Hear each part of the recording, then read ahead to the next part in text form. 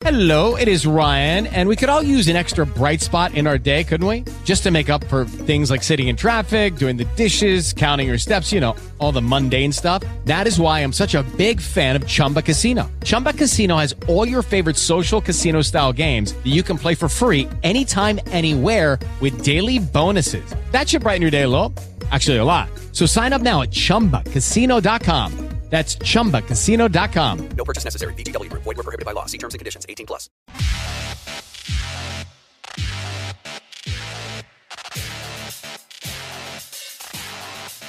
You're listening to American Citizens, a Manchester City podcast by American journalists.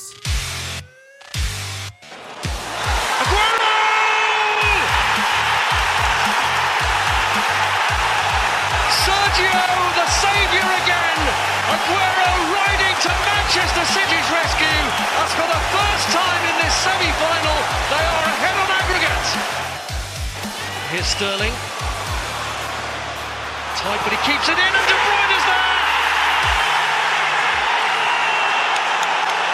And it is dead level now. Manchester City are still alive here. Balotelli, Aguero!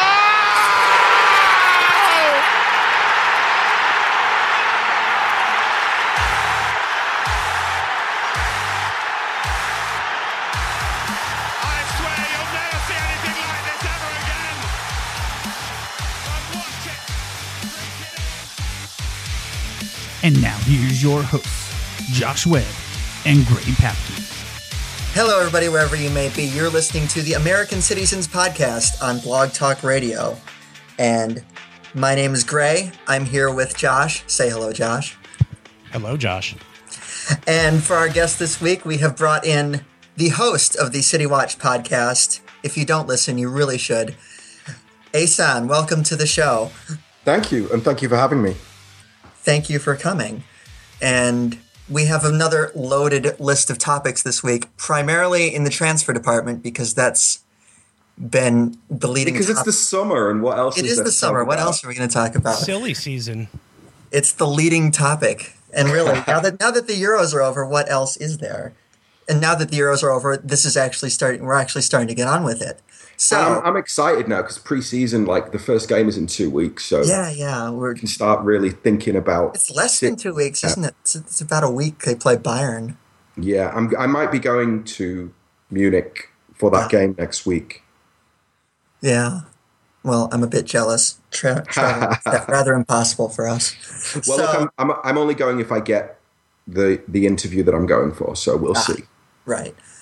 So we might as well start with the story that we recorded last Tuesday with Sam Lee, and we talked about defenders.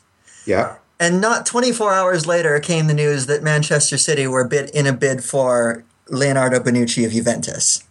Out of nowhere.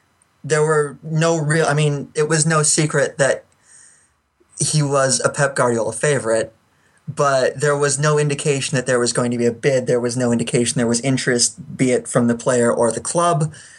And then suddenly we're hearing not only are they bidding for him, but some reports in both the Italian and the UK press indicate that they're willing to bid as much as 50 million for him.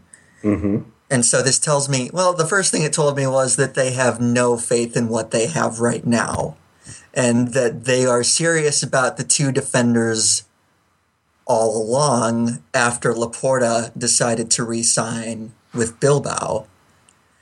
And something came up on your podcast that we'll actually start with. Yeah, the recruiting. You can go ahead with this. The recruiting profile of Bonucci and Laporta, they're not the same player in the slightest. No. I thought this was, for me, I wanted to start with this one because when you said that, it was sort of, it set the table for a larger discussion, but I thought that the point itself was extraordinarily interesting because, to my mind, Bonucci is more of a replacement for a guy like Vincent Kompany in what he represents as both a leader, a captain, and basically a defender among men.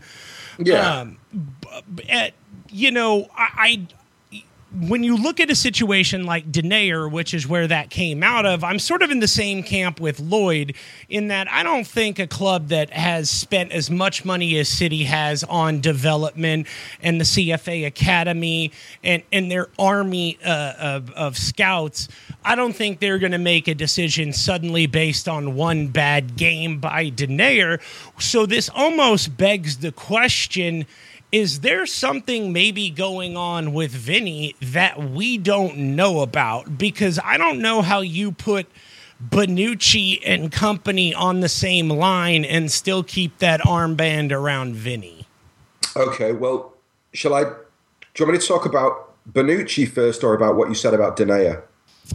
I want to start with the Denayer thing just to get it out of the way.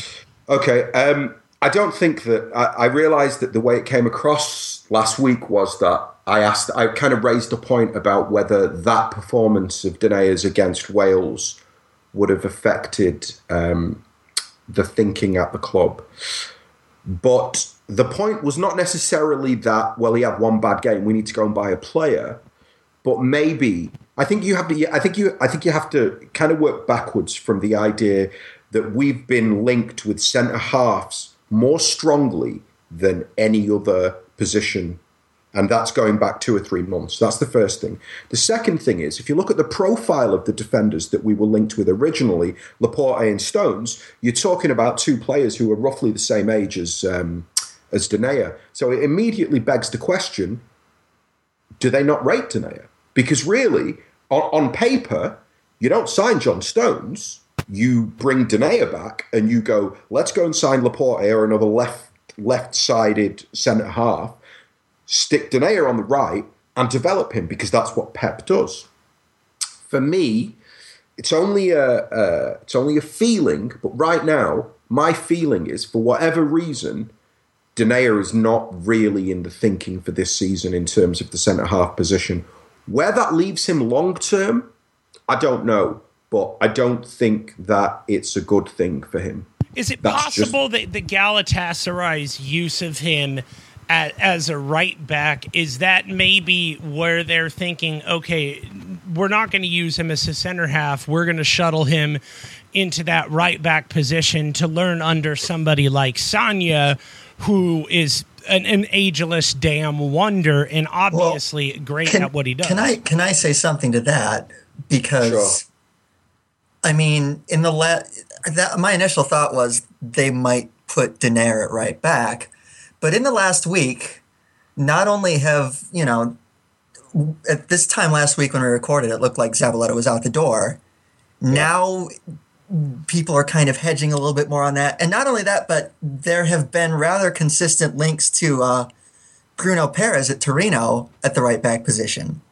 So I think Bruno Perez will come. I think that deal will get done in the next sort of I get the impression it will too, because he's not, the price that's being tossed around, it's not that expensive. No, and the other clubs that are in for him are not clubs that you would fear, oh no, City could lose that player because he will fancy going to whatever the other clubs are that are linked with him, unless Juventus decide that they want another right back, which I don't think they will.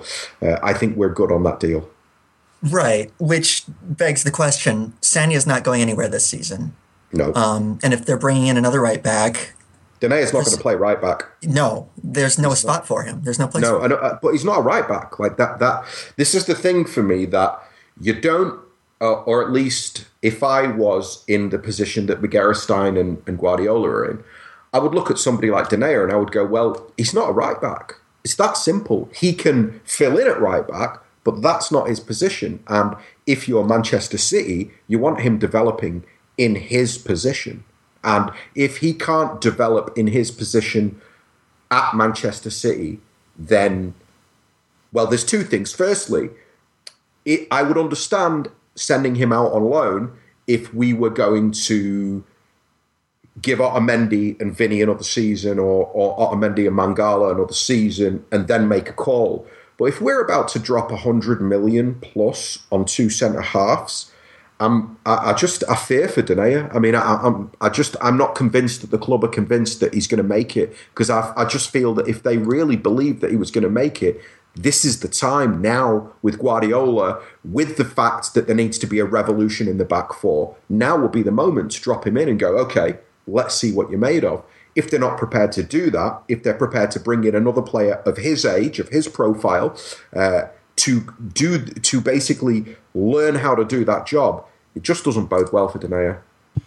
And I think that when you look at, like you mentioned, all of the people that would be ahead of him in the pecking order, is there, because sort of the assumption that everybody is operating under with why you would think Denayer would be one for the future is essentially because Manchester City signed him to a new 5-year deal last year.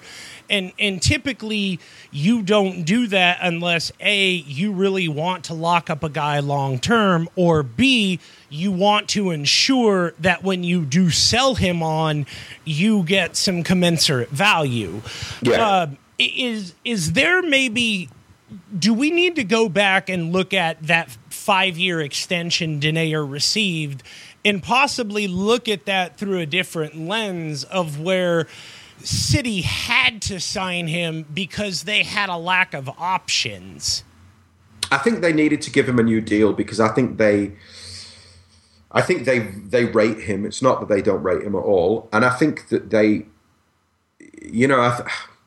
I don't know how to say this nicely. Like, it's a business, right? And Denayer's an asset that's worth a lot, even though he might not be good enough to step into centre half this season at Man City. But coming off the back of the season that he'd had at Celtic, it would have been criminal to not lock him down to a new deal, if for no other reason than if in 18 months' time you go, actually, I don't fancy him. He's still got 3.5 years left on his deal. So you can still go out and go, this kid has played in the Champions League. He's played in the SPL. He's gone and played in the Turkish League. He's got something about him. If you look at the prices that are being mooted across Europe for players in general, Jason Denayer is a £20-25 million centre half. That's a lot of money.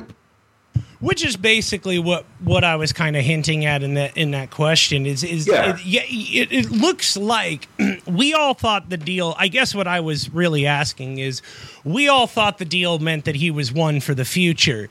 It's really starting to look like the deal is that his money is going to be used for the future. Or the money that's kind of you always roll that dice. Like, that's the dice you roll. You see, you give a young player that you have some belief in their ability. You give them a long contract and you hope that they fulfill the potential that they have. But you're secure in the knowledge that if it becomes apparent that they're not going to fulfill that potential, or they're not going to be at the level that you would require in your first team, there's enough room there that you can sell them on without them being able to dig their heels in and go, well, you know what? I'm going to sit here for another 12 months and then leave on a free. And let's bring this back to Bonucci.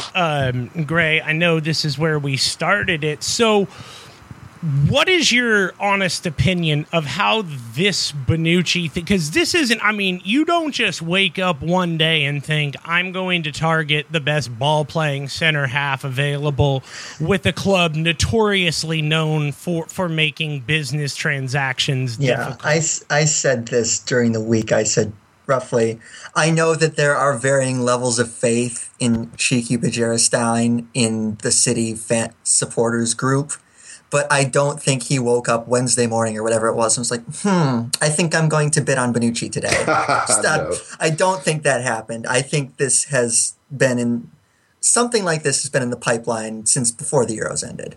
Well, look, I think that you've got to look at who you're dealing with. You're dealing with Bajara-Stein and Guardiola in the last 6 months preparing for what is going to be Guardiola's biggest challenge as a coach, right? So you would expect that, never mind before the Euros began, you would expect back in December, January, conversations would have begun with agents of players that Pep was interested in, simply to gauge their interest in a move to City.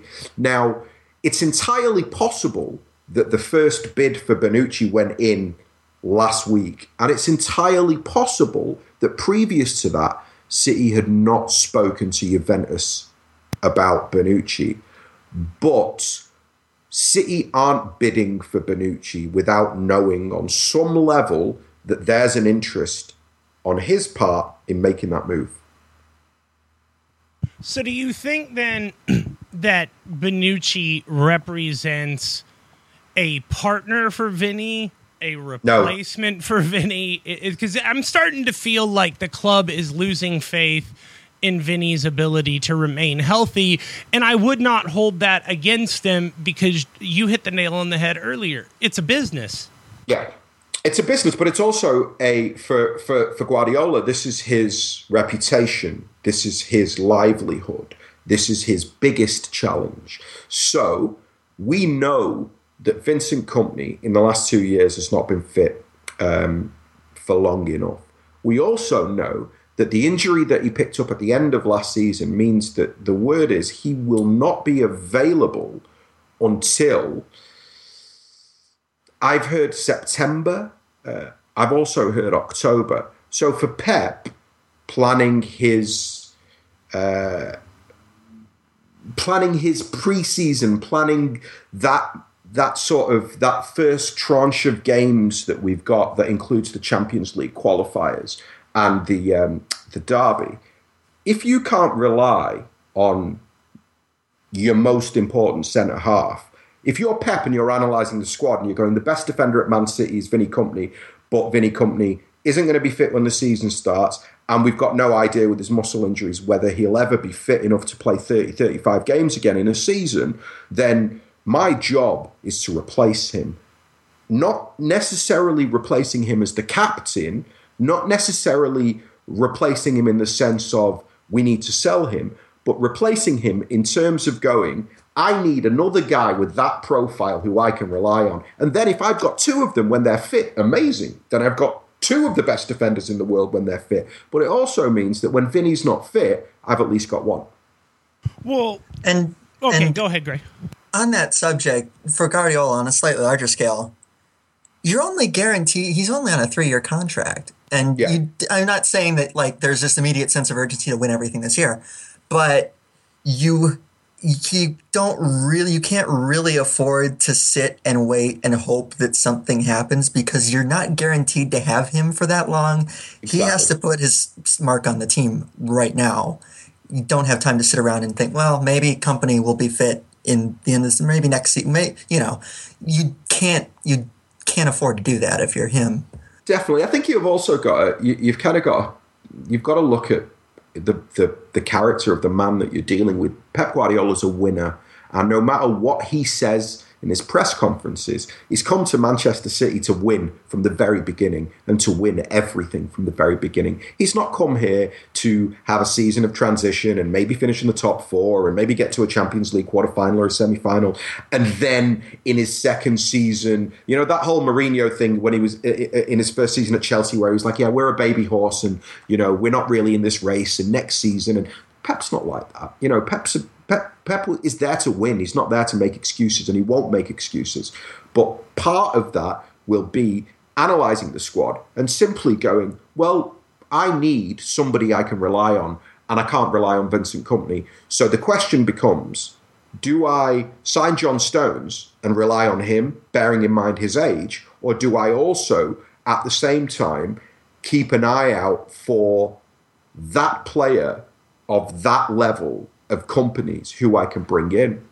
Also worth considering, it might well be that 3 months ago, Bonucci wasn't really that interested in coming to City. It might well be that it's only been in the last sort of 2 or 3 weeks or the last 4 or 5 weeks that his agent has gone to Pep or to Begiristain and gone, you know what? Actually, we fancy this move.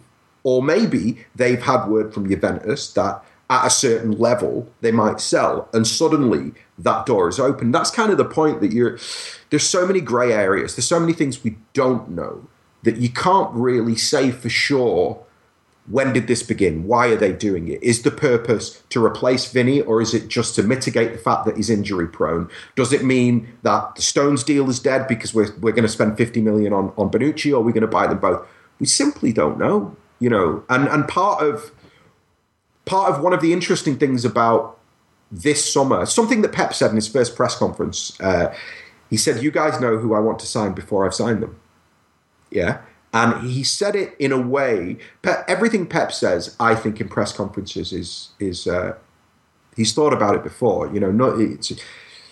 There's no loose lips in those press conferences. He comes in and everything he says with a purpose. He said that with a purpose. Whether that purpose was to mock them because they don't know who he's trying to sign, or whether that purpose was to genuinely express frustration at the fact that he's trying to get deals done quietly, but the press or somebody is one step ahead of him, or somebody's leaking it, or whatever the reasoning is, I get the feeling that he's not happy with the stories that are being written about the players that he's going after. And I think it's because it's making it more complicated to sign those players.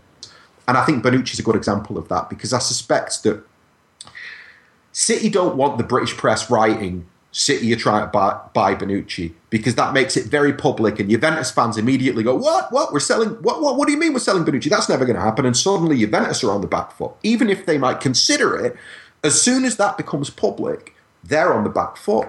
A good analogy to draw would be Kaká.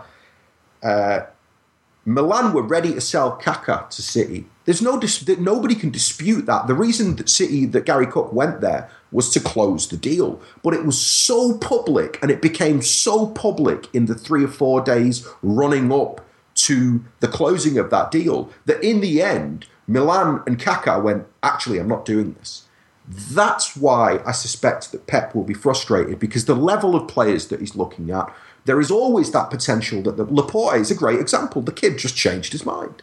There's nothing you can do in that situation. And the last thing you want is a pressure being applied from the other side, from supporters from the other side. So you want to try and keep those deals as close to your chest as you can. But once they're out, they're out. And this kind of I'm glad you brought that up, because this, it's sort of been jogging around in my mind. You look at that approach and you say, okay, then why was the target Bonucci? Look, obviously we know what Bonucci can do on the field and what kind of a leader he is both on and off the pitch. But you certainly, when compared to other available options, he is going to be A, more expensive, B, harder to prize away from Juventus for all of the reasons that you listed, and C, it's going to be a mess in the press, just like you brought up. So if you know all of that, and I know you hate this guy, I'm just using him as an example. I'm not really suggesting that City do this. But you look at a guy like Pepe. Obviously, Real Madrid are ready to move on to the Varane era, and with good reason. The kid is ridiculously special. But Pepe, as was evidenced in these Euros, look, he may be a dirty son of a bitch, but he's also a quality defender who really marshaled that line for Portugal. And I thought in the final had a very quietly positive game. He wasn't as cynical as we've known Pepe to be. And I think that a lot of that was because once Ronaldo went off the pitch, Pepe knew what he had to do. He knew at that moment that even though the armband had been given to Nani, Pepe knew he was the unofficial captain at that point. As the senior statesman, he knew what was at stake, and he acted accordingly. And you look at that and you say, Pepe is a guy that you could get for a lot cheaper. Real would probably be very willing to sell because it would make the transition to Varane just that much easier. Now that Pepe's proven himself in the Euros, there's going to be that question again. Should it be Varane? Should it be Pepe? I wonder why you come out of the gate and say, we're going to go after Bonucci when there are guys, you don't have to just go Stones. There are varying degrees of experienced center halves, Costas Manolas, or so on and so forth. You could bring. Yeah, but hold on. I'm sorry. I'm going to stop you there. Like, the thing is that in general, the club's plan is to bring down the average age of the squad. So that's very clear from the fact that we're targeting Stones, we targeted Laporte, we're targeting Sane. Yeah, we're targeting the cream of the new generation. That's what we're trying to get. Now, if you can't get the cream of the new generation, I think Manchester City have learned from the last 3 or 4 years that going and trying to playing in the middle market is probably not worth it. And that's how I would describe Otamendi, Mangala, Manolas. There's loads of Benatia. There's loads of them. Do you know what I mean? There's plenty of centre-halves that live in that middle market that you can go and roll the dice with. But the point is, Pep's coming to win. So if Pep's coming to win, he's looking at it and he's going, well, if you're not going to give me a kid who will just do exactly as I say and will just be in awe of me and will run through every brick wall I ask him to run through, then go and get me the primo, the cream at the top, the Bonucci. You see what I'm saying? I completely get what you're saying. That's a very point well taken. Because I argued, you look at this thing, you hear the phrase pot committed, and you look at how much City have already spent on Mangala and on Otamendi. At this point, I say whatever it costs to get Bonucci, you're already, £84 million in the hole on crap center halves or center halves that aren't working out. You may as well spend whatever it costs to get this done, because beyond a certain point, you will have thrown away at least 84 million on guys that weren't working. Yeah, exactly. So, look, I think the thing with the Bonucci thing is, I think it's important we bring it back round a little bit to the idea of whether it'll happen or not. We're not going to sign Bonucci. It's not going to happen.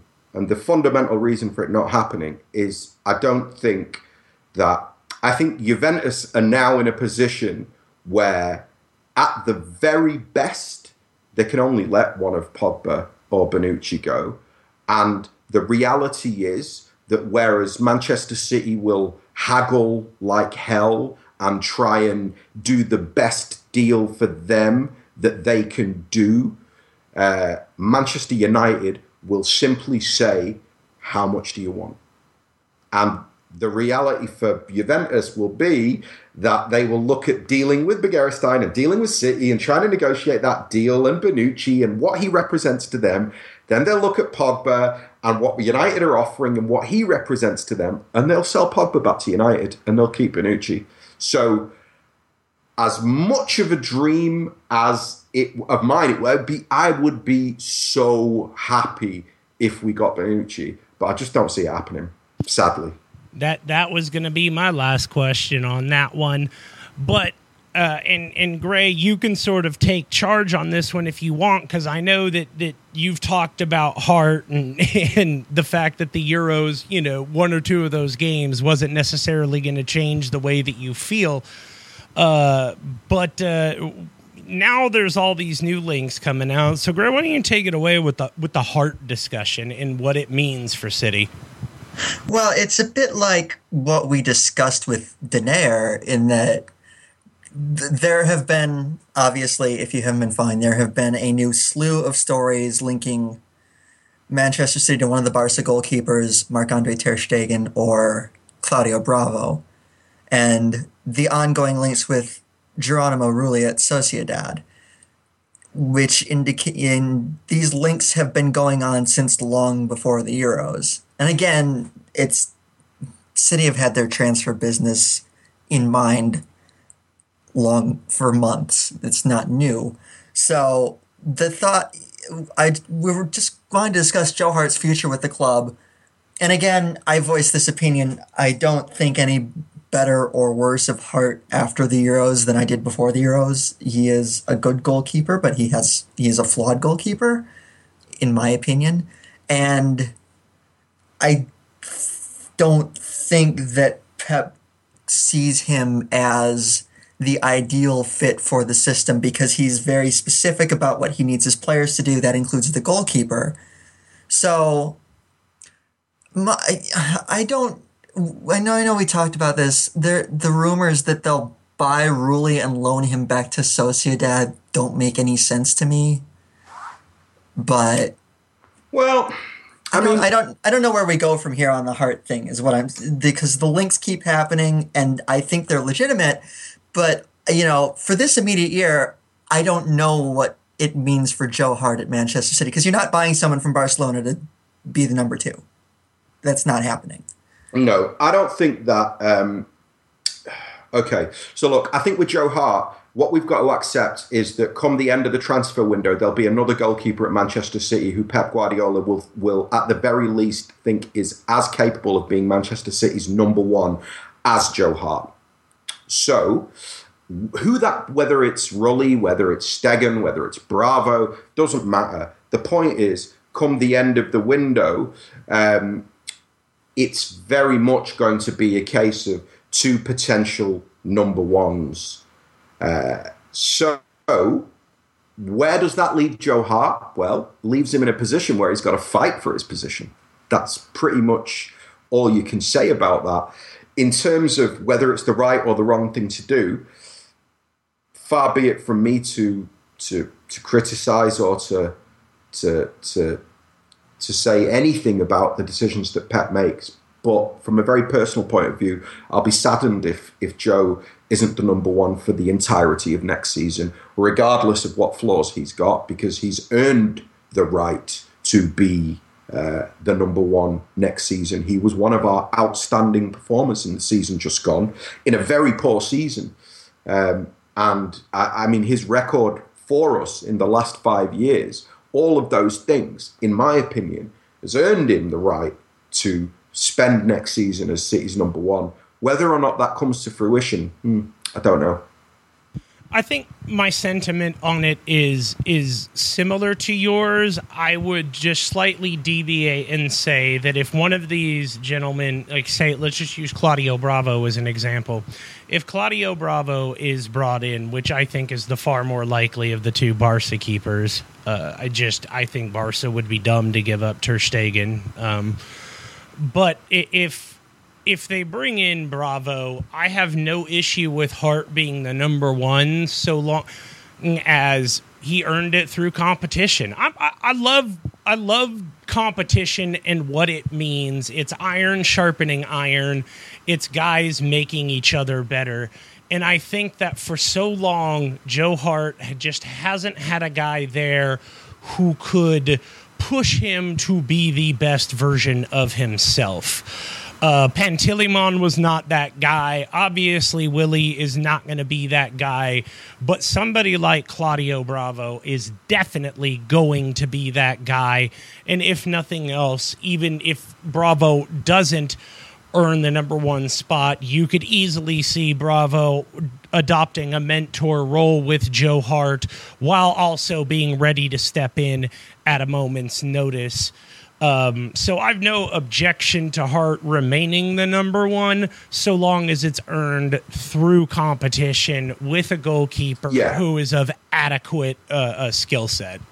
Yeah, absolutely. No, I think that's a very fair shout. And I think that Joe operates best when he's got real competition. What I fear is the idea that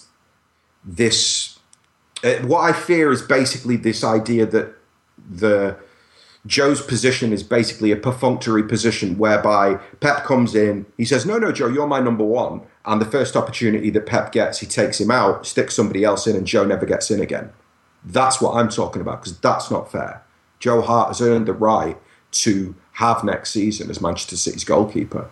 The only way you take him out is if he has 3, 4, 5 bad games, one after the other. Then you can start talking about it. But you and I both know that that's not what will happen.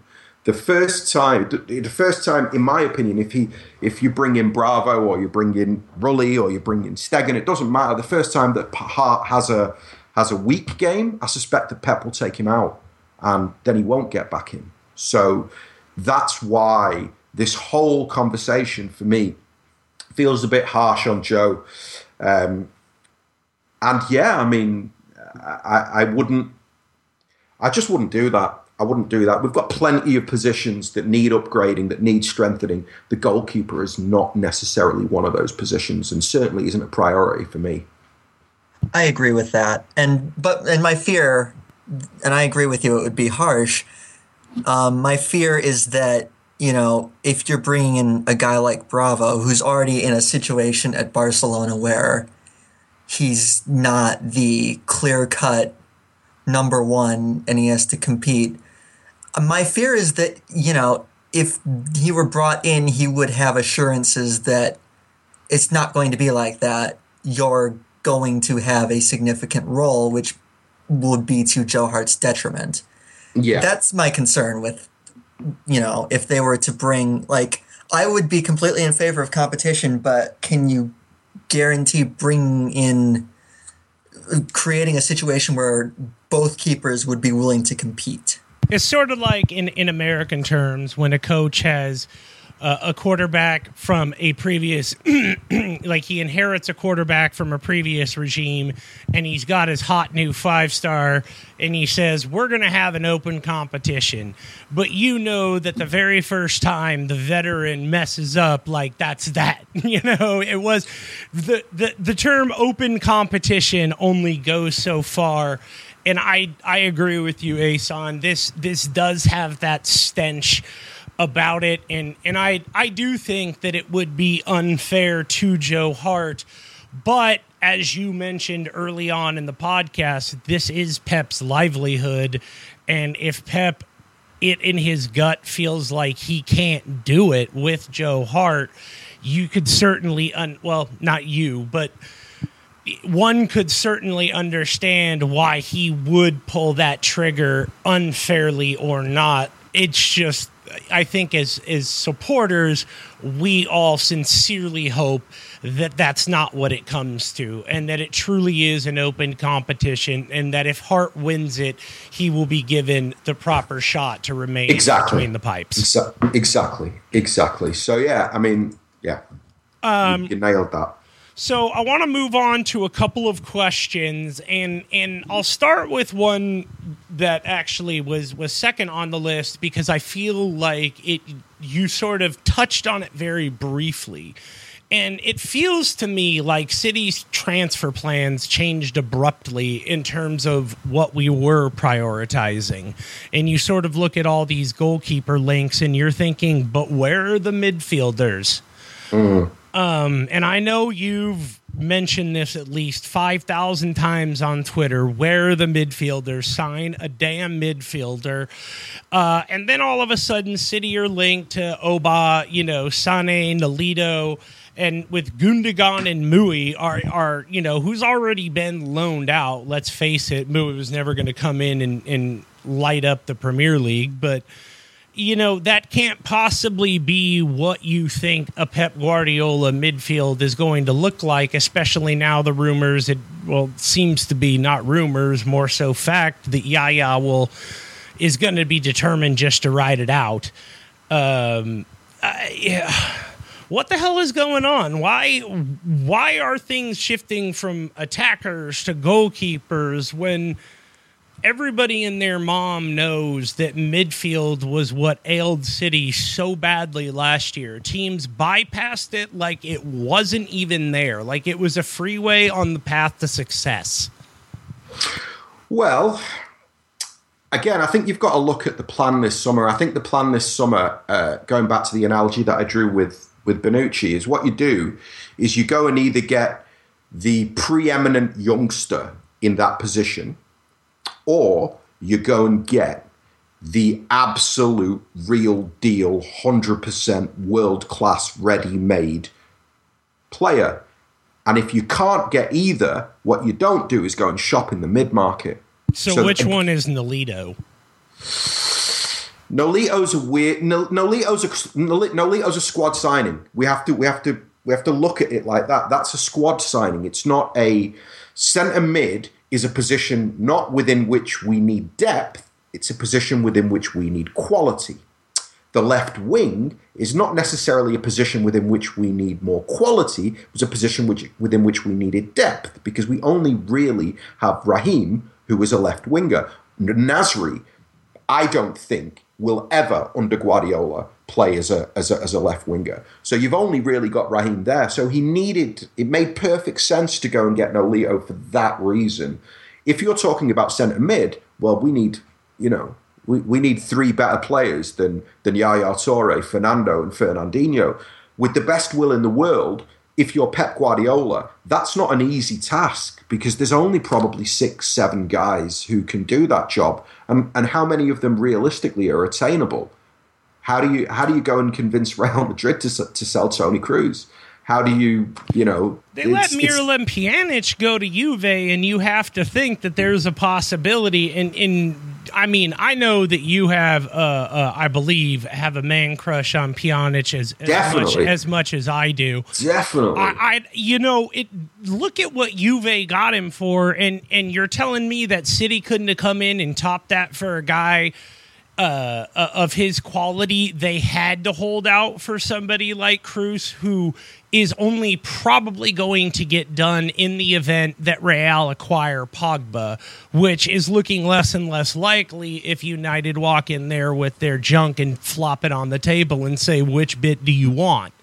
So, Pjanic to me represents a guy that City could have easily had in a theoretical sense, could have gotten for much cheaper than Kroos is probably going to cost, and you probably deal with much less resistance, and he fits all of the requirements of what you would think a Pep Guardiola midfielder would look like and be capable of doing, yet City, to my knowledge, were never even linked with him. Probably because we signed Gundogan, and probably because if the links to Toni Kroos are correct, what we're looking for is the pivot, the guy who's going to play at the base of the midfield, because we have Gundogan who plays in front of that a little bit further advanced, and we also have Fernandinho who excels in that sort of box-to-box role. So for me, as much as I would have loved Pjanic, I look at that situation now, just in general, looking at the way that the summer has unfolded and looking at what we are buying and what we're not buying and the players we're being linked with. To me, it seems apparent we want a centre mid to play at the base of the midfield. And it seems apparent that if we could, we'd take Toni Kroos. If we can't take Toni Kroos, well, again, you look around the marketplace and you go, is there really someone out there who's attainable and who is going to do that job? We were heavily linked with Busquets at one point, but no. I'm thinking of Weigl, Julian Weigl from Dortmund. We were heavily linked with him in January to the point where at one point it felt like certainly Bild was saying that we had actually bid for him. That's his position. Now, it might well be that Dortmund have said, there's no way we're selling you two midfielders this summer. And Guardiola's gone, you know what? I'll wait a year for Weigl. I'll make do with Yaya for a year. And in a year, I'll take Weigl because that's what is best for the long-term health of the club. Or maybe he's looking at it and he's gone, okay, let's try and get Kroos this summer. And if we can't get Kroos this summer, it's cool because we know we can get Weigl next summer. The point is that, or at least for me, the most important thing, and this is something that I'm very pleased about, is that we're not playing in the middle market for key positions. We either want the cream of the young crop or we want the absolute ready-made world-class player. And that's how we need to operate to hit the ground running next season, in my opinion. I think the other thing with Nolito, even though I jokingly asked you about him in a sarcastic sense, is that Nolito also represents what I like to refer to as a translator. You know, you see that in Pep Confidential with it's Thiago or nobody. Pep wanted that person who understood every damn thing that he was going to be asking a person to do in his system. Nolito represents all of those qualities and can relay that as sort of not necessarily an on-the-field general, but sort of an on-the-field coach for Guardiola. That's that role that Thiago played at Bayern, and I think that that's why Nolito was brought into City. I think, to my mind, he's sort of following a similar plan that he did when he went to Bayern. Yeah, I mean, I think that there's definitely, I mean, I said that in the podcast that I did about Nolito, that, you know, I think that it makes perfect sense because he knows what Pep wants. So he's somebody who can come in and Pep can say to Raheem, watch his movements, because that's one thing that you don't know, the movements that I want you to make and when I want you to make those movements. But if you stand behind Nolito and you watch him do those movements, you'll learn them really quickly. It's a really simple thing.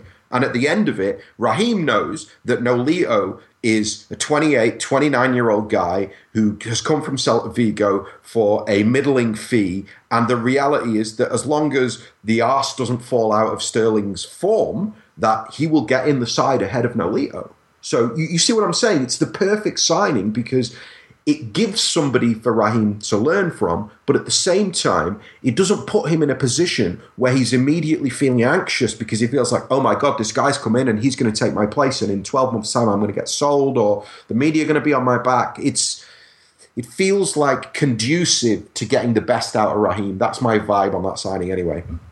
Yeah, I'm with you on that one. So, real briefly before we actually get into... Can I just add something? Yeah, I'm not sure how much their plans have changed, really. Because yesterday in the Telegraph, there was sort of an assessment of where City are supposedly at. And it roughly said they remain in the market for 5 more players. A goalkeeper, which has been linked since before the season ended. Right back, 2 center halves, again, linked since before the season ended, and a striker. I'm not sure if they're counting Sane as the potential striker or not, but that they may also still move for another midfielder depending on who leaves. And I don't buy for a second that if Toni Kroos became available, City would not move for him. Oh no! Look, if it becomes, I think that if City get any encouragement whatsoever from Real Madrid, they'll close that deal. And it won't take them long either. Right. No, they'll find there that it night. It doesn't matter what they have to, who they have to. I think they will make it happen. Yeah. And I know Sam Lee mentioned Thiago last week too. I'm not sure, that doesn't seem as feasible. No. But I think, like you said, they would make a midfield move happen if they had signals that they could get the right midfielder into the club. Exactly. But so far that hasn't happened since, some things changed. And I think that's I think the transfer plans as a whole have changed. No, not at all. I think that's the key in all of this, that if you can't get the guy you really, really want, what do you do next? Because the reality is that the transfer market is unpredictable, and it is complicated. And you are dealing, especially if you're trying to sign top players, you're probably dealing with top clubs who don't want to sell their best players. So the picture is always grey. It's always blurry. It can never come into focus until the window closes, because anything can happen. Florentino Perez is one of the most unpredictable chairmen in the world, and I wouldn't put it past him to wake up on the day that Pogba is meant to sign for Man United and call Raiola and call Juventus and say, fine, everything they've offered, I match it. The boy wants to come here, send him here.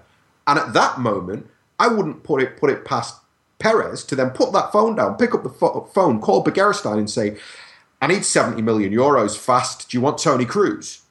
I mean, this is what I mean about the unpredictability of it all. It's pointless trying to say, well, City had plan X and they've had to ruin, those plans have been thrown. No. City's plan is to buy the best players they can possibly buy for Pep Guardiola. Pep Guardiola's plan is to buy the best players that he can buy to give him the best chance of winning the things he wants to win next season. If he can't get those guys, he's not going to go and sign a guy from one level below just to add bodies to the squad. We've got loads of bodies to the squad, and we've got senior bodies with experience who are champions. Let's not forget, this is an important thing that I wanted to say, let's not forget that to a man, 95% of the players in our squad have all won a Premier League title. Yeah, so they're champions, and they deserve. I'm sure that Guardiola, no matter what their age, no matter how they performed under Pellegrini last season, Guardiola will come in and say to all of them, except for Kolarov, who's just shit. But with the rest of them, he'll just say, I know how good you are. Show me how good you are. And maybe they'll surprise him. Maybe the surprise in the transfer market will be, Fernando or Fernandinho or somebody doing something in training and Guardiola going, hang on, I don't need to sign a player. I've got that guy here. We should not lose sight of these things. It's important to have to be excited about the idea of strengthening the squad, but let's not throw the baby out with the bathwater. Yeah, and I think it feels later in the window than it actually is. Yes. There's still 5-6 weeks. On this day last year, Man City signed Raheem Sterling. They confirmed the Sterling signing, which was the first signing of the window. Yeah. So they're not behind by any means. I don't think there's any sort of panic. I don't think there's any sort of real scrambling behind the scenes. I think it just feels like there have been so many targets consistently linked, but so little movement on some of them, Stones and Sané in particular. But the Euros happened, so I'm not really stressed about it. I think it's less that for me, and it's more the targets or the players that were targeted have very quickly sort of fallen out. Aside from guys like Sané, which we don't know yet whether or not that's going to happen. I saw, I think you tweeted that he said he will make a decision this week, that the Daily Mail had reported that. I don't know what that's worth, but I think what you with all of those deals, now the Euros are over. Yeah. I suspect that City have put their cards on the table with everybody, with Sané, with Schalke, with Stones, with Everton, with Perez, with Torino, everybody. The cards are on the table now. It's money time. Players either commit, clubs either commit, or City take their money elsewhere. So what is, and I'll just, real quick here with this one, what is the reasonable expectation of results in the event that transfer negotiations maybe don't go as planned? I know that Pep wants to come in and win everything, and that will be how he approaches it. But if you're sitting back trying to be objective and saying, well, what are the reasonable expectations with this hodgepodge squad? Where would you label them at? Would you say, a double, just a single? What are this squad capable of doing with Pep Guardiola if nothing major happens? Firstly, it's not a hodgepodge squad. That's a ridiculous thing to say, right? It's a squad that's aged and that has needed to have the average age of it brought down, which is what we began doing last summer and we are continuing to do this summer. In terms of the quality in the squad, we have enough quality in the squad to win the Premier League comfortably. In terms of the Champions League, I don't think we've got a quality of squad quite strong enough to win the Champions League. But as we showed by getting to the semi-final against Real Madrid and only losing by 1 goal, even with the quality of the squad not being quite at the level of the real Galactico clubs, you only need to win your group and get a little bit of luck with one of the draws and you can find yourself in the final.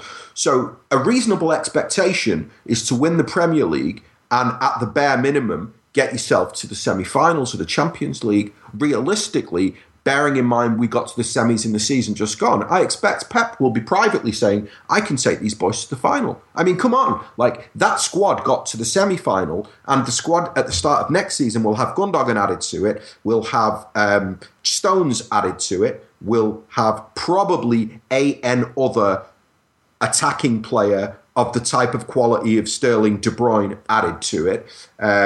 You're talking about two new, younger, fresher, hungrier fullbacks coming in. The squad will be immeasurably stronger, even without Toni Kroos, even without Bonucci, than it was last season. And last season, we got to the semi-final of the Champions League, and let's be realistic, we threw the Premier League title away because the players couldn't be arsed. We didn't throw it away because the Leicester squad is better, or Arsenal squad is better, or Spurs have got a better squad. We were undercoached, we underperformed, and we got away with murder, and we're lucky that we finished fourth in the end. But none of that negates the quality in the squad or what we can achieve next season. I tend to think that there is, I mean, if we're being honest, if Pellegrini has half a mind in those last 20 minutes in Madrid and pushes forward, I see no reason why that team couldn't have manufactured one goal. And exactly. They really would have gone through to the final. And I thought that point was really emphasized by Chairman Khaldoon. I mean, he made a point to mention that, you know, and I thought rather poignantly stated, you know, it much nicer than I'm sure he said behind closed doors, that was an utter disappointment. And I think that we all agree that there's no reason it shouldn't have been City versus Atletico in the final of the Champions League. Let me turn the question back round to you. What do you think we can achieve with Guardiola next season?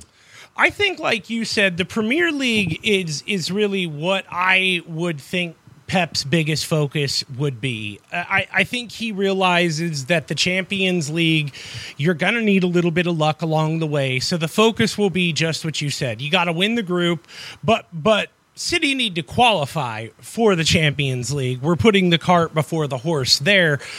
We have no idea who they could end up drawing. So I think just getting into the Champions League should be the first order of business. I think that when you look at the Premier League, it's you're right. It's not that Leicester were better. It's not that Arsenal were so much better during their time last year than City. City threw away so many pointless games. I can't even begin to figure out how they drew Aston Villa. Like, that one to me is just And I think that the biggest problem that I had with Pellegrini was not the losses. And I harped on this going back a season and a half, is that there was never any development. I cannot think of a single player during Pellegrini's tenure who improved because of Manuel Pellegrini. Yeah, that's a fair point. That's an entirely fair point. And I think that because of that, whatever Pep Guardiola is able to do with any number of extraordinarily talented youngsters that City have at their youth development squad, I mean, I think that Pep, like you said, there's so much that we don't know. We have no idea who he rates in the youth development squad and what he has planned for them. But my biggest concern with the Premier League is that Pep is notorious for liking smaller squads. And if you want to compete on all fronts in the Premier League, I don't know that that's possible. Now, Pep is adaptable, so we'll see if he adapts to that and fills out the squad a bit more to stretch across those four competitions. But I don't know what I can reasonably expect in things like the Capital One Cup or the FA Cup, simply because a lot of clubs in England really don't prioritize those. I mean, if you win them, great, but the sentiment seems to be, and feel free to correct me if I'm wrong on this, the honest sentiment seems to be that nobody cares about it except for the team that wins it. It's sort of where it's fallen with the investment dollars that have been placed into the production value of not just the Premier League crown, but the Champions League itself. You get so much more money from going further in those than you do for winning the Capital One Cup or the FA Cup. So fiscally, it honestly makes business sense for the clubs to focus on certain competitions more than others. How is that going to conflict with Pep Guardiola's desire to win anything that he does? I don't know. That's my worry. I think that's what you've raised there is a really fair. It's an interesting thing to look at how Pep is going to deal with the fact that there's no break over the Christmas period and the fact that there will be more games across the 4 competitions if we remain in all 4 competitions. I suspect that even though Pep likes to carry a very small squad in general, I suspect that he'll realise in England it makes more sense to have a slightly bigger squad. I also think that there might well be, for example, a case where 1 or 2 players who we expect to leave will stay, thus supplanting Pep's core with 2 or 3 players who are senior players who know what they're doing, who Pep trusts to step in and do a job when he wants them to do a job.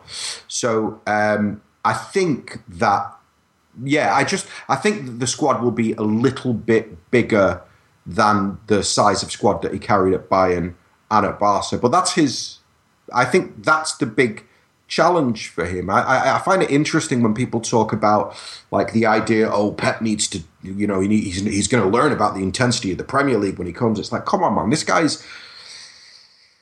I won't swear. This guy's obsessed with football, okay? A man who's obsessed with football knows how intense the Premier League is. It's not like he's going to rock up and go, oh my God, they run so much here. He knows that already.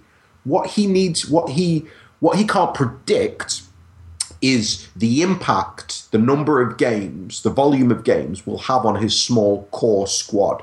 So he will probably carry a slightly bigger squad just to make sure that if there is fatigue in the smaller core of the squad, that he has got players that he can step in. And that's not something that he needs to quote unquote learn. That's just something that he needs to feel out. Experience. The only thing that's going to teach you that is experience, How many Clásicos has he managed? He gets it. He'll figure it out. I'm not worried about that. I don't think the moment will be too big for him. No, I do not think that at all. I've always laughed at those same reports that you mentioned, Ahsan, where people are like, Pep Guardiola is going to figure out real soon. Like, yeah, okay, because the best manager in the world, the guy who's won 30-some damn trophies as not just a player but also a coach, he somewhere along the way he managed to forget to watch Premier League football. Like, he doesn't know how tough it is. Exactly, and I just think that it's it's part of this kind of wider thing where he's joined Manchester City, and it pains certain media representatives that he's joined Manchester City, and so they need to say and do whatever they can to diminish what actually he has achieved previously and what he can achieve at City. It's genuinely, oh wow, guys. Oh, no, sorry, that was old news. I thought news was breaking then, but it seems it's old news. So let's pretend that never happened. I think that there's been this need amongst certain segments of the media to basically diminish what Pep has achieved and what he's about. But you guys know, as much as I know, the guy's the best coach in the world. The guy will know exactly how intense the Premier League is, and the guy will be fully prepared. He's not come here to come second, and he's not come here to have a season of transition. He's come here to win. So as far as what you're going for next season, I think the Premier League will come first and foremost. And I think, I'm not going to say it's going to be easy to improve on what they did last year, but they dropped 19 points at home last year. That's absolutely disgraceful. And if you pick up 15 of them, then you're over 80. You're in the title race easy. Yeah. Because they lost to West Ham, which, in fairness, they dominated that game. They just couldn't break through. Liverpool, they got obliterated. Leicester and Tottenham, they got obliterated. They lost to a very poor Man United side at home. And they dropped points against Everton and Arsenal. And, you figure if you can pick up even 15 points from those home games that they dropped, you're looking at, add 15 points to what they had last season, and you have 81, which was what Leicester won the title with. So and also we shouldn't be aiming to pick up 81 points. We should be aiming to pick up, I think under Guardiola we should be looking at 90 points. Right. I'm just saying, the home form. Even if just the home form upturns, then you're looking at that. And the away form, add a little more to that, and you are looking at 90 points. I completely agree with that. It just retrospectively, just real quick here before I want to move on to Raheem to close things out, but everybody had this faith in Pellegrini, and just being a guy who obviously I cover a different sport in American football, but you tend to pick up certain things about what type of a coach a guy is and what he prioritizes. And I could always sense that development was never a high priority for Manuel. And you sort of saw this trend should have been evident that how poor City were going to be based on where things were the year before. I mean, it wasn't so much that things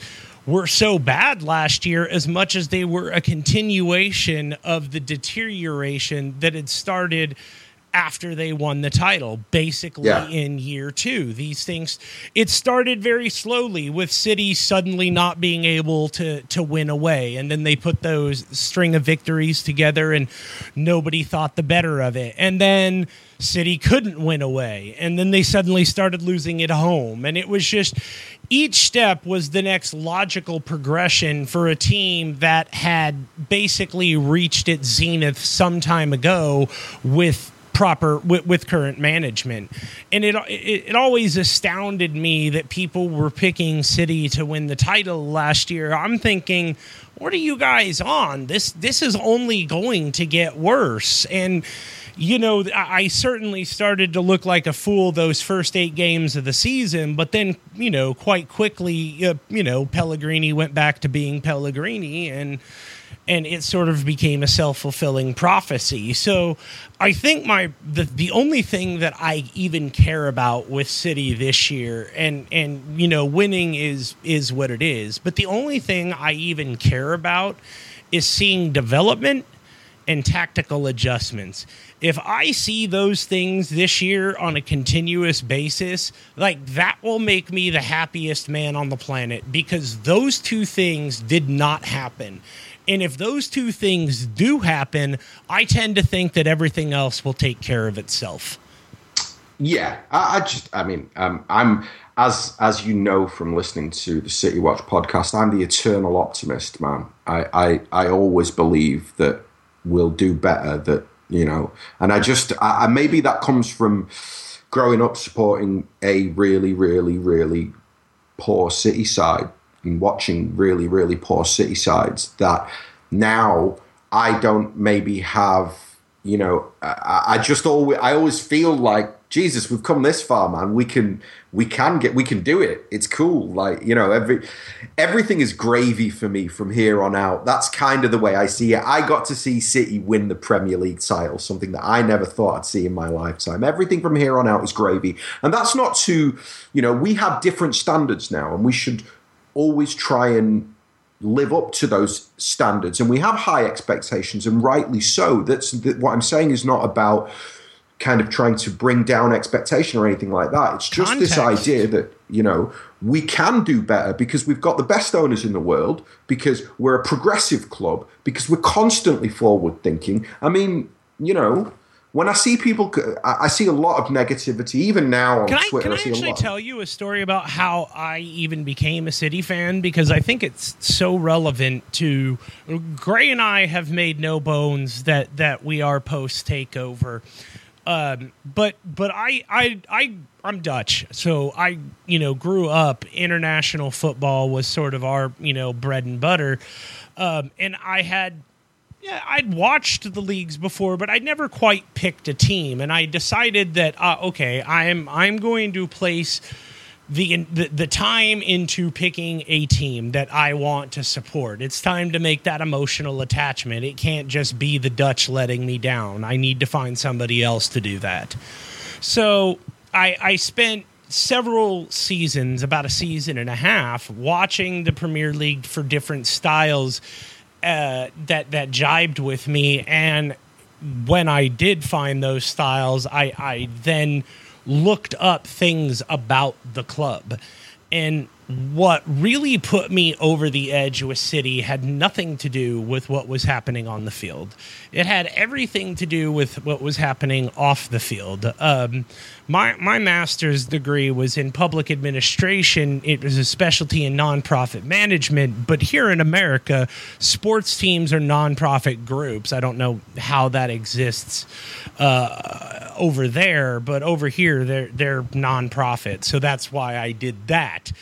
But you look at what City did. I've always found the business of football to be, or sports in general, to be so fascinating. And I was blown away by the level of ambition of City, because so often we talk about things like, United or Barca or Real consider themselves to be a global club. Well, that's a theoretical sort of I guess label that they've given themselves, but in reality they're not really global. They are located in Real, or in Madrid and in Catalonia.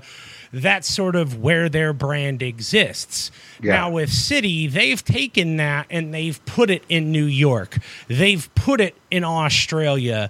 And that more are coming. And I firmly believe that they're going to have at least one or two clubs on every continent by the time it's all said and done, so that they have a steady network of not just players, but scouts everywhere, so that no stone goes unturned.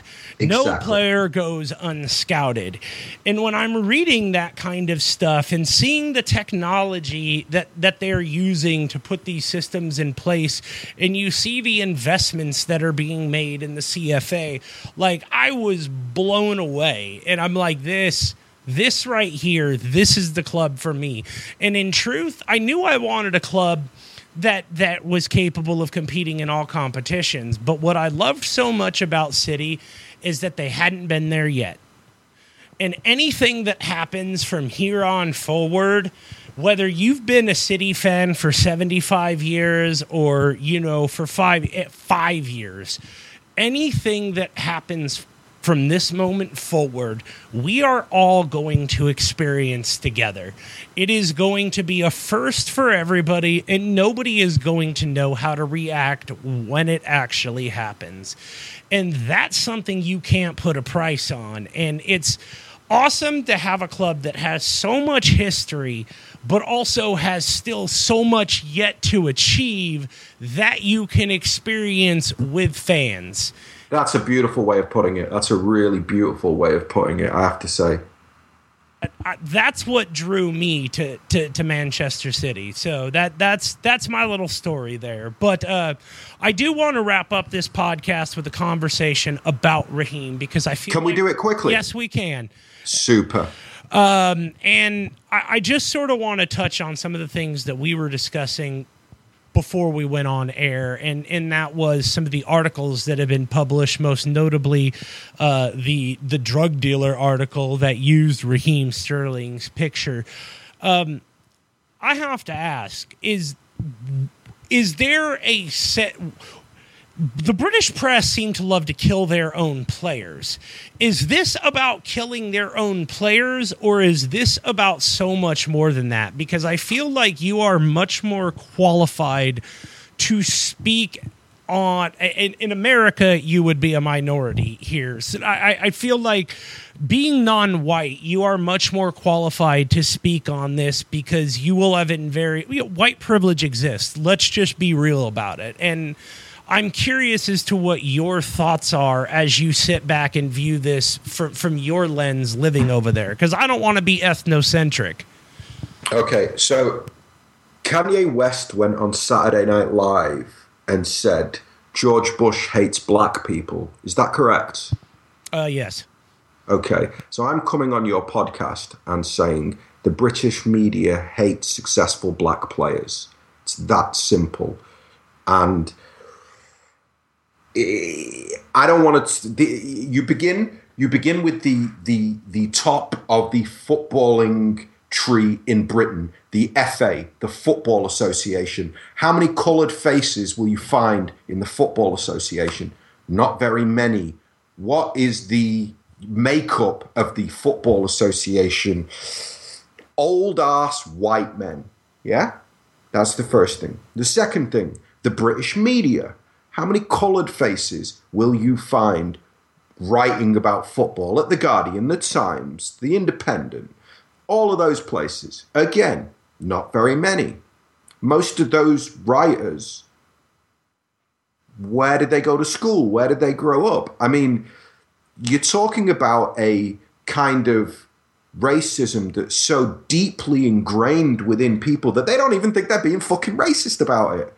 It's that simple. They don't even think they're being... It's not racist. I'm not being racist. Raheem Sterling had a terrible game. I'm just saying that he had a terrible game. Yeah, but when the white England player has a terrible game, it's not the same. The reaction's not the same. The vitriol is not the same. It's just not the same. Yeah, Dele Alli went to Ibiza, and I remember seeing these articles that were like, what kind of crap is this that Dele Alli's going? And then there's Wayne Rooney and his wife and kids, on a plane, like Wayne Rooney's off to Ibiza, and but it's Dele Alli getting slayed in the press. And I'm sitting here thinking, well, what's the difference between these two players? And like you, I've only got one logical conclusion. One's white, one's not. I think there's something else as well. I think you also have to accept the fact that because of the age of most of the journalists in Britain, they've grown up on a healthy diet of Manchester United are the biggest club in the world or Liverpool are the biggest club in the world. So basically, there is almost an unspoken exemption whereby if you play for those two clubs and you play for England, that's it. You are the man. So you won't really get criticised. However, if you look at Raheem Sterling, the kid's black, and he had the temerity to tell Liverpool that he didn't want to play for them anymore. He wanted to play for Manchester City. Can you imagine the furore amongst the press pack? I mean, you don't need to imagine it. You can go back and Google and read the articles that they wrote. Yeah, Milner. Milner made it damn near impossible for City to do anything. Both of them, Raheem and James Milner, had spent 5 years at their respective club. Neither one of them had grown up in the system. Milner had been at City for 5 years. Raheem at Liverpool for 5 years. Obviously, he was a QPR youth guy. Milner, City tried to bend over backwards and give that guy anything he wanted, and every single time they came to the table, he wanted something different. Basically, in negotiating tactics, to my mind, saying, like, look, mates, it doesn't matter what you bring me, we're not going to get a deal done. I want to test the open market. And then he goes and signs with Liverpool, and he's welcomed with open arms, But then Raheem Sterling kind of forces a move, and he's Satan. Is like, how dare he betray Liverpool? Like, wait, what? You didn't have a problem with it when you took him from QPR or, Dejan Lovren forced the move. That wasn't a big deal. Why is a guy, he's essentially taking a better job, I think is how you put it, Gray, right? Yeah, that's what he was offered more money at a more successful enterprise. And if we can be honest, you're deluding yourself if you don't think that Manchester City are in a better position to compete for trophies at the highest level right now than Liverpool are. It is a fact. It's not opinion. It's fact. They have won more, and they are in better position to continue winning more for the foreseeable future. He was given a better opportunity, and he took it. Almost everyone would do the same thing in that. Yeah, and also I want to say something like I think that race is a very touchy subject, and I think that a lot of, no offense to either of you two or any other white people that are listening, it makes white people uncomfortable when people of color begin to accuse white people of racism. So I'm not saying, for the record, I'm not saying that the British media are racist, and I'm not saying that the FA are racist. What I am saying, though, is that it's very easy to be a person of colour, look at the treatment of certain players, certain individuals, and feel like it's nothing but racist. Whether the intention is a racist intention or whether the intention is simply to criticise a player for having a poor game, if you're singling out black players, if you are not being fair in terms of going, Raheem Sterling was terrible, but so was Harry Kane, if you begin to make excuses for white players and you're not making the same excuses for black players, you leave us with no choice but to begin to draw certain conclusions. I think that's a very fair way of putting it. I tend to agree with you. We can sort of end it on this note. You brought up something that is, I thought was very poignant again before we started the show. Context. You cannot remove context. And when you look at these things and you place them in context, it leads people to, as you say, logical conclusions, whether or not the intention is there. And I think that more than anything, if I may, you're not saying that the FA or anybody is racist. You are saying that there need to be changes because people feel like the current structure has systematic, institutionalized racist tendencies. Yeah, exactly. And I think that, in the same way that I'm sure that there's plenty of American police officers that go, I'm tired of being associated with these other types of my fellow officers who are deeply racist. I'm sure that there's plenty of journalists who are tired. I've seen journalists react to certain stories about Raheem Sterling in a way that shows to me that they themselves have become deeply uncomfortable with some of the things that are being said and are being written. So it isn't about, just saying they're all like this or they're all like that. But I think it's certainly fair as a City supporter for me to say, I feel like some of the treatment of Raheem Sterling since the Euros began has been a little bit racist. I think that if you're writing stories about drug dealers and then sticking a picture of Raheem Sterling into that story and then having some tenuous link about how the drug dealer wanted to live the quote-unquote bling lifestyle of a footballer, I'm sorry, guys, but that's racist. You cannot, on any level, begin to tell me that that's not racist. Especially when there was no quote at all from that guy saying, I wanted to be like a Premier League. Like, it was never even said. This guy drew that parallel. I mean, he could have easily written, like, this guy wanted, to be rich like youth pop singers or something. Exactly. But it's just this is look, we're going to disappear down a black hole if we really get into this, because it's really like it's so obvious that I think part of the thing that is offensive is some of this shit is so obvious. It's not, you're not even trying to hide it, guys. Come on, like, be a bit more. Like, be a bit cleverer about your racism. Don't make it so. But then at the same time, They can't make it clever because they're trying to appeal to dumb people. So dumb people need their racism spoon-fed to them. You can't subtle racism, they're not going to get it. So it's, the average Sun reader is thick as, the average Sun reader is stupid. So he needs, idiot-proof racism that he can go, He doesn't need subtlety, but you see my point, don't you? Like, Sun is Murdoch, right? Yeah. Well. Yeah. Okay. On that note, so Gray, what did you have any last things here before we give Ahsan a chance to promote his stuff? I have nothing to add to any of that. I think, I've talked about this a couple times on the last couple podcasts, so I don't need to bring it up again. But obviously, it's not fair, and we all know it. So you know what? Guardiola will stop it. That's right. I have all the faith in the world in him to get it together and be a quality performer next season.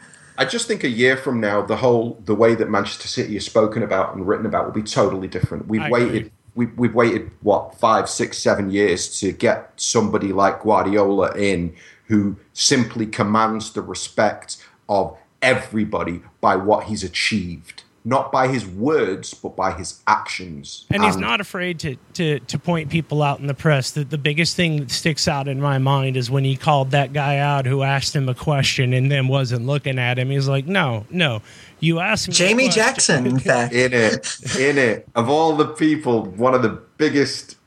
Yeah. And that was so beautiful. Like, that's just amazing. The fact that Jackson is going to have to go to Guardiola's press conferences every week. I bet he won't ask a question for months. He'll be petrified. Can you imagine? Well, I think that's covered everything. So, Ahsan, if you'd like to put in a word for the City Watch podcast, feel free here. Oh, wow. Feel free to promote yourself. Firstly, if you don't follow City Watch, the Twitter account, you need to go and follow the City Watch Twitter account, because it's the best independent City Twitter account out there. And I'm not saying that because I'm involved. I'm saying that because I'm a fan of it, and that's how I got involved. I will add to this. I have it open in a tab in my browser whenever I'm on. I don't miss a tweet. At this time of year. It's fantastic. You can't not follow it. Every day I refresh my podcast just in case there's a random drop. Like, if you're not following City Watch, I don't know what's wrong with you. That's really the only way I can put it. And you know what? We do a podcast as well, which I host. And if I've not offended you too much in the things that I've said, come and listen to the pod that we do and listen to me chatting rubbish. And at least one of these two guys will be on in the next sort of month or two, because they've shamed me now by inviting me onto their podcast. So now I have to return the favor. And you know what? I want to say genuinely thank you both for having me on. I'm no expert on Manchester City, and I'm no expert on football in England. All I can do is give you my opinion. So yeah. And that is why we are here. Yeah, your opinion is worth its weight in gold to us and a lot of City fans. And Josh, stop that, man! You always say these nice things about me. You're gonna make me blush. But you know what? We love having people on from the UK, because we live in the States and we get to take the temperature of how it actually is. And here's the thing, man. It comes down to how you like your sports digested. And I prefer my sports to be rather blunt, rather honest, but at the same time, I love the way, like, even when I use the term hodgepodge, you're like, let's not be foolish and use that term. I love that about you, because you're fair, you're honest, but at the same time, you know how to push a discussion. And that's how I like my sports digested. That's what's important to me as a fan. So when I'm saying it, it's exactly like you said. You're not saying it because you're a part of it. You're saying it because you're a fan of it, and that's how you got involved with it. Listening to you do what you do made Gray and I want to do this. And that is not a lie or an ass kissing. It is just a simple fact. You're so good and passionate about what you do that it's infectious, and it made us realize. Josh, God bless you both. We man. don't That's have so a podcast in America for Manchester City, so we wanted to be the ones to create it. Well, is yours the first one that we know of? Beautiful. I'm sure we're not the first one, but I have not encountered anything else so far. So, hey, Josh, are you because there's an LA supporters group, isn't there? There is a Hollywood supporters group, and I am trying to get somebody who worked for ESPN Radio in Fresno to start a Central Valley supporters group. But yeah, I'm sort of caught right in between Northern California and Los Angeles. So there's nothing where I live. So where do you live? Bakersfield, California. Oh, wow. Okay, so you're all the way out in Bakersfield. Interesting. Hey, listen, I need to run now, but For sure. I'm going to leave you with one thing. The next time we speak, I'll have to tell you about when I lived in LA. And yeah, my journey to being a City fan I think you'd be really interested in. We'll do a whole podcast about it, a one-on-one, man. I want to hear it. Oh, you're going to kick me off. No. You can listen. We would absolutely 2-on-1. We'll do it. Love to have you on. Love to have you on again. Absolutely. Well, listen, whenever you want, just ask me. I'll be here. And now I must dash because my wife will divorce me if I don't get myself to the bar. By all means, go and drink. We will wrap up over here. Thank you so much, right. Ahsan. It's been a pleasure. Absolute pleasure. And thank you guys again for having me on. Yep. Thank you. See you later. Well, that's all we've got, really. Yeah, so, I don't really know if there's any point in trying to do anything after that. Like the man pretty much knocked it out of the park like we thought he would. The icon. So, if you're not subscribed to us on iTunes, you can subscribe to us on iTunes. We will have more content. We have more guests in the works. You will want to stay tuned. And we can announce one of those guests. Well, feel free. You're the guest booker, so feel free. I have landed us Mr. David Mooney from the Blue Moon podcast, and you may also know him as one of the Manchester City writers for ESPN FC. And I've booked Mr. Mooney for the 25th, and I'm really looking forward to talking with him and also asking him about how he got the idea for his book, Typical City, which is sort of just a collection of articles that he'd really written and just put it all together. But what's so unique about it is that it captures the sort of the context of every week. Instead of having people who write these books and they're sort of recalling week 1, week 2, this is sort of a collection of things that were written all throughout the year, and so you end up with a very interesting book that really takes you on a roller coaster ride for basically a week by week basis. Absolutely. So that's coming, and other things are certainly coming. So by all means, if you haven't subscribed to us on iTunes, please do. We're on Blog Talk Radio. And I can't say enough, if you do not follow City Watch on Twitter, and if you do not subscribe to the City Watch podcast, you are doing yourself a disservice. So that's all we've got for this week. We will be back next week with another podcast, and I'm sure we will discuss whatever nonsensical transfer rumors have come out by then. So on behalf of Josh, I'm Gray. Thanks for listening, and we'll talk to you again soon.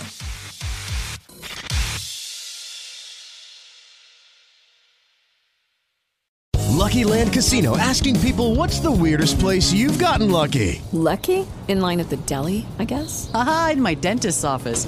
More than once, actually. Do I have to say? Yes, you do. In the car before my kids' PTA meeting. Really? Yes. Excuse me, what's the weirdest place you've gotten lucky? I never win and tell. Well, there you have it. You can get lucky anywhere, playing at LuckyLandSlots.com. Play for free right now. Are you feeling lucky? No purchase necessary. Void where prohibited by law. 18+. Terms and conditions apply. See website for details.